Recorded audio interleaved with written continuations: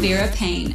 Marcus James is an electronic artist with a unique brand of pop-punk music influenced by EDM. His blend of powerful rock vocals with touching lyrics has earned him millions of streams. Marcus joins me today to speak about his latest projects and collaborations. Thanks for joining me, Marcus. Thank you so much for having me on. It's a pleasure to be here. So tell me a little bit about yourself. Where are you from? I'm from Vancouver, Canada, British Columbia, Canada. Born and raised here, been making music here and doing stuff around that scene since I was about 18 or so. And now, have you only DJ'd in that particular scene, or have you gone to the United States or anywhere else? I haven't got to go to the United States. That was something that we were looking at before the whole world kind of shut down. But I have toured around Canada. I've done shows in Ottawa, which is kind of on the other side of Canada. For those who don't know, that's more closer to Toronto, and Victoria as well too, which is another city in British Columbia. But more so DJing locally here in Vancouver and getting my start more as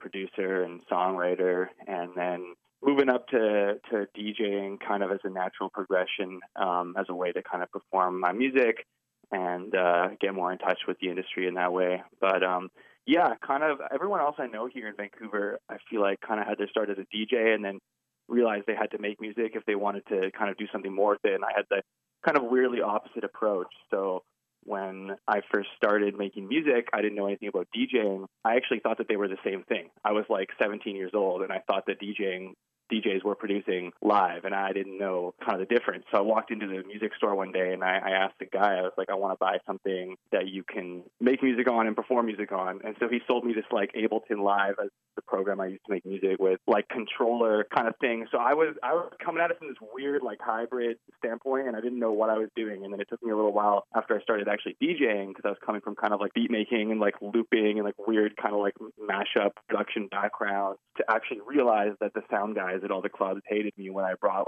my whole Ableton setup and controller and audio interface and everything.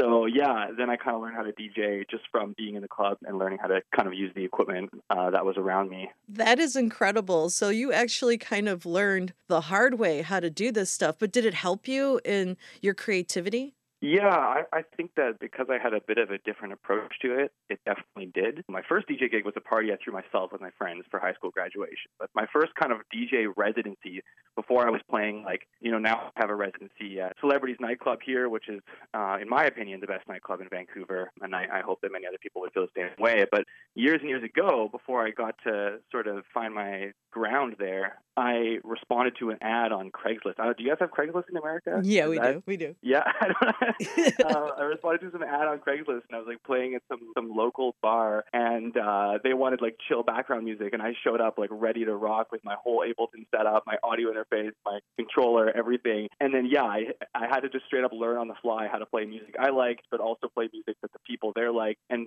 try and somehow make people dance in a bar that wasn't made for dancing. And it was really a learning on the fly kind of thing. And then once I started playing in proper clubs, I was oh, they don't want me to bring my equipment. I just need to. I remember the first gig I ever played on proper CDJs. I didn't even know how to beat match, and I was just up there with my friend. We were playing back, thankfully. And every transition I did, every time I brought in a new song, he had to jump in and fix it for me. And that's basically how I learned, was just by kind of throwing myself into that. So which one do you prefer, DJing or producing? Definitely producing, and as the last couple of years, songwriting. I'm actually doing a lot of writing that is not even necessarily for myself or for the Marcus James project. It's just kind of writing, doing different sessions, seeing where things go, writing stuff that could get pitched to other artists, writing stuff for my own songs too.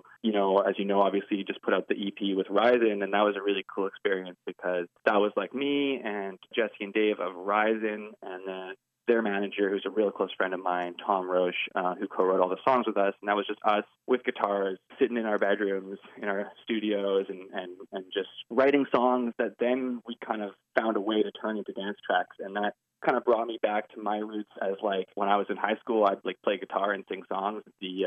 We called them coffee houses. We had these little performance nights. That's where I first got my start, because I kind of looked up to my dad, and he played acoustic guitar, and he got me started playing acoustic guitar. And I think it probably took from then until now for him to actually like my music. It took me a couple of years of doing that to realize that I was pretty rubbish at singing, but I could actually write. And then I kind of branched off into electronic music because I was really into computers. I was in film and stuff like that. So I was making movies, and kind of my love for computers and computer programming and music sort of coincided to lead me down a path to DJing and electronic music. But over the past couple of years, kind of getting back in touch with that songwriting sort of thing that drew me in originally. And yeah, not to say I don't love DJing.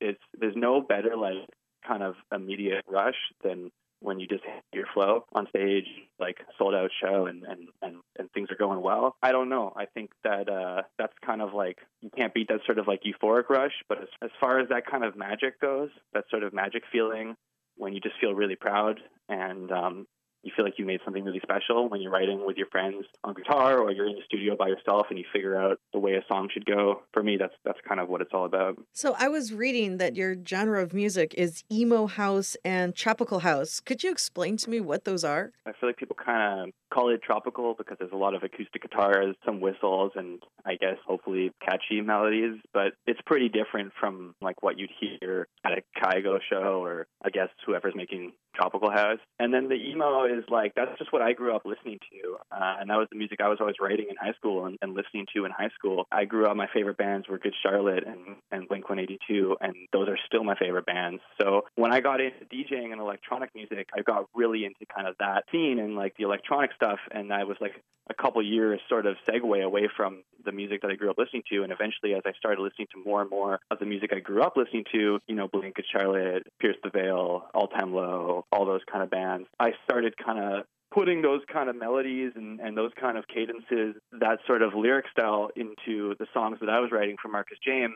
And that kind of led me to writing a bunch of songs with Tom Roche, who's a close friend of mine who I mentioned before, and he works at Verizon, and we kind of worked on this whole EP together. And it's sort of an amalgamation of just like my whole journey of someone that grew up as a emo punk kid, I guess pop punk. I don't want to say punk because then all the people that are like hardcore punk are going to be like, you're not representing the genre quickly or whatever. But yeah, like as like an emo pop punk kid growing up, and then kind of finding my love for dance music and for performance of electronic music, and then combining those two sounds is kind of the best way I could put it. I don't know. It's hard. It's a weird question. It's like for me to answer because I don't know anyone else that makes emo house music. So it's kind of just like all the music I love put into one, and I just try and make songs that I feel like should be like out there and that people that I would want to listen to, I guess. No, it's perfectly fine because when you think about it, we kind of do that all the time. We have our ships, and your ship was emo and house, and you're like, you guys got to kiss, and that's it. That's what you wanted to do, that's that's it. Yeah. 100%.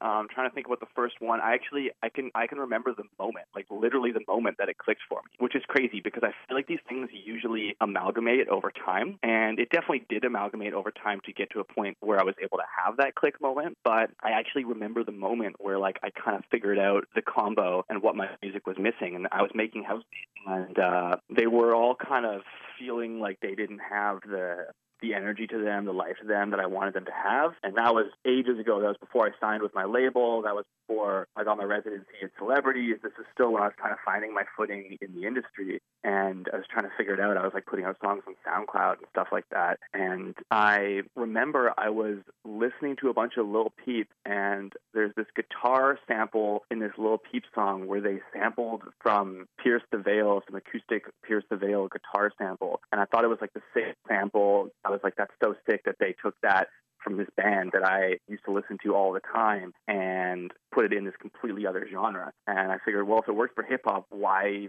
couldn't it work for house? And so I just took that same guitar sample, and I was sitting in the guest suite at my late grandparents' condo in Toronto. I took that guitar sample, and I was just sitting on the bed with my laptop, probably avoiding family time because I was in some sort of mood, and took that guitar sample and put it over top of this beat that I had this kind of this drum and bass, but I had this like drum beat and this bass line, and I didn't really know what to put on top of it, and I kind of just put that on top of it and messed it around and like chopped up a couple notes, and it hit with this kind of like different emotion that I feel like a lot of tropical house or electro house or whatever you want to call it was kind of hitting with, because it kind of had that cool sort of minor key to it and that kind of like open guitar, all those open guitar, acoustic guitar strings.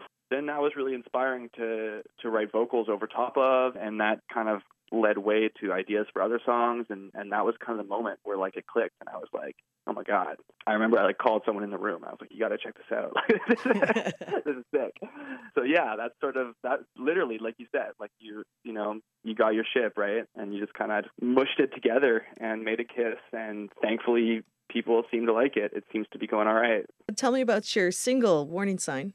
Yeah, Warning Sign. So that was the lead single off of the EP with Ryzen. The EP is called Warning Sign. I had an amazing time working on this EP with Ryzen. It took us only a couple months to write all the songs, but it took us 2 years to finish the whole project because we had revisions and we wanted to produce it out, and then we wanted to go to a proper studio and record it better and redo some parts. And then, we were thankfully, through my amazing label, Physical Presents, able to get some grant funding from the government to film a music video and do a lot of cool things that we hadn't got to do before this project. But that song was kind of the song that started it all, and it was a really magical song because I feel like usually when you're writing, there's always this all right, we'll just stick this lyric in there for now, and it's good enough for now, and then we'll come back and we'll change it. And you kind of go through and you nitpick and you change things as the song goes on. But this was this song where kind of as soon as Tom figured out the guitar, every lyric that me and Ryzen put down just stayed. Everything that we first thought of, any part that was written, just stayed in the song just exactly the way it was. And those are always kind of the most magical songs where you don't have to force it, you don't have to revise, you don't have to go back and change stuff. And even with the production, everything I tried, let's record the guitar in this way, it just worked. Let's chop up these vocals and form and shift them down, pitch them down to make them kind of low, and it just worked. And instead of chopping up a part that he's sing, let's actually have him do the and that just worked. And I feel it's just got this kind of magic to it because everything that we tried just kind of worked, and it didn't feel like we were writing a song. It felt I don't know if it sounds cheesy, but it felt like we were kind of discovering the song, and the song existed, and we just kind of had to discover it as we went along, if that makes sense.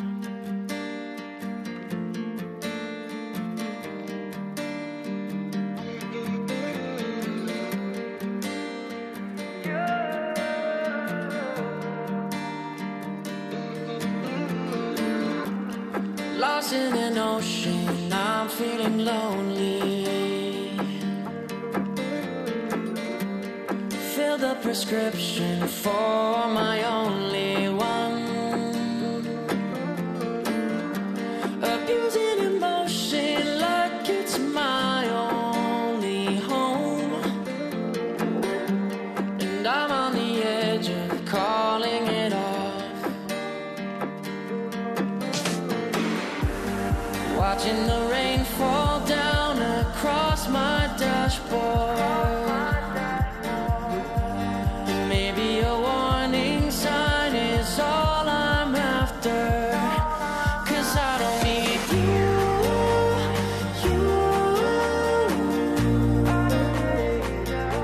'Cause I don't need you.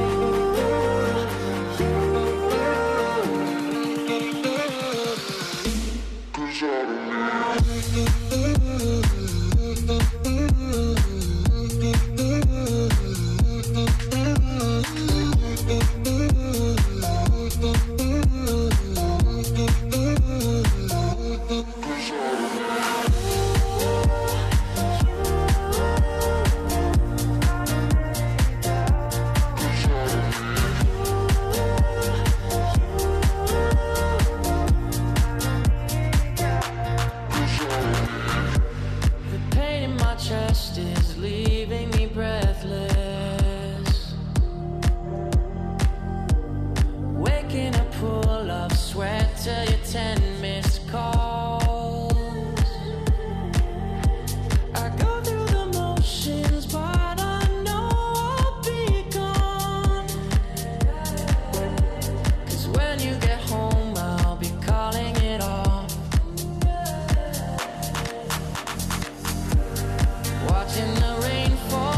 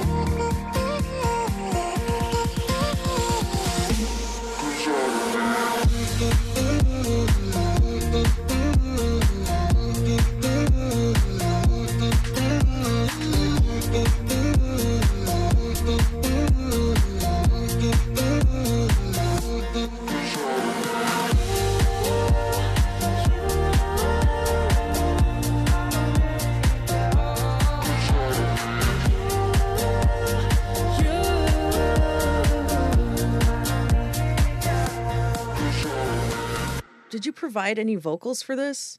Yeah, so that's Ryzen. They're doing all the vocals on the EP. I don't sing. As I mentioned before, I can songwrite, but it took me all the way through high school to figure out that I was pretty rubbish at singing. So luckily, I've got talented friends and people that I work with, like Ryzen. So I did the production on the EP, and they did the singing, and we did the songwriting together, me and them and Tom Roche. And Dave from Ryzen did the lead on Warning Sign, and he absolutely killed it. It was a beautiful performance. So we've got him singing, we've got guitar on there, and we've got the vocal chops, and those are kind of the main kind of components of the song. Yeah, I absolutely love Dave's vocal on that song. Ryzen did an amazing job.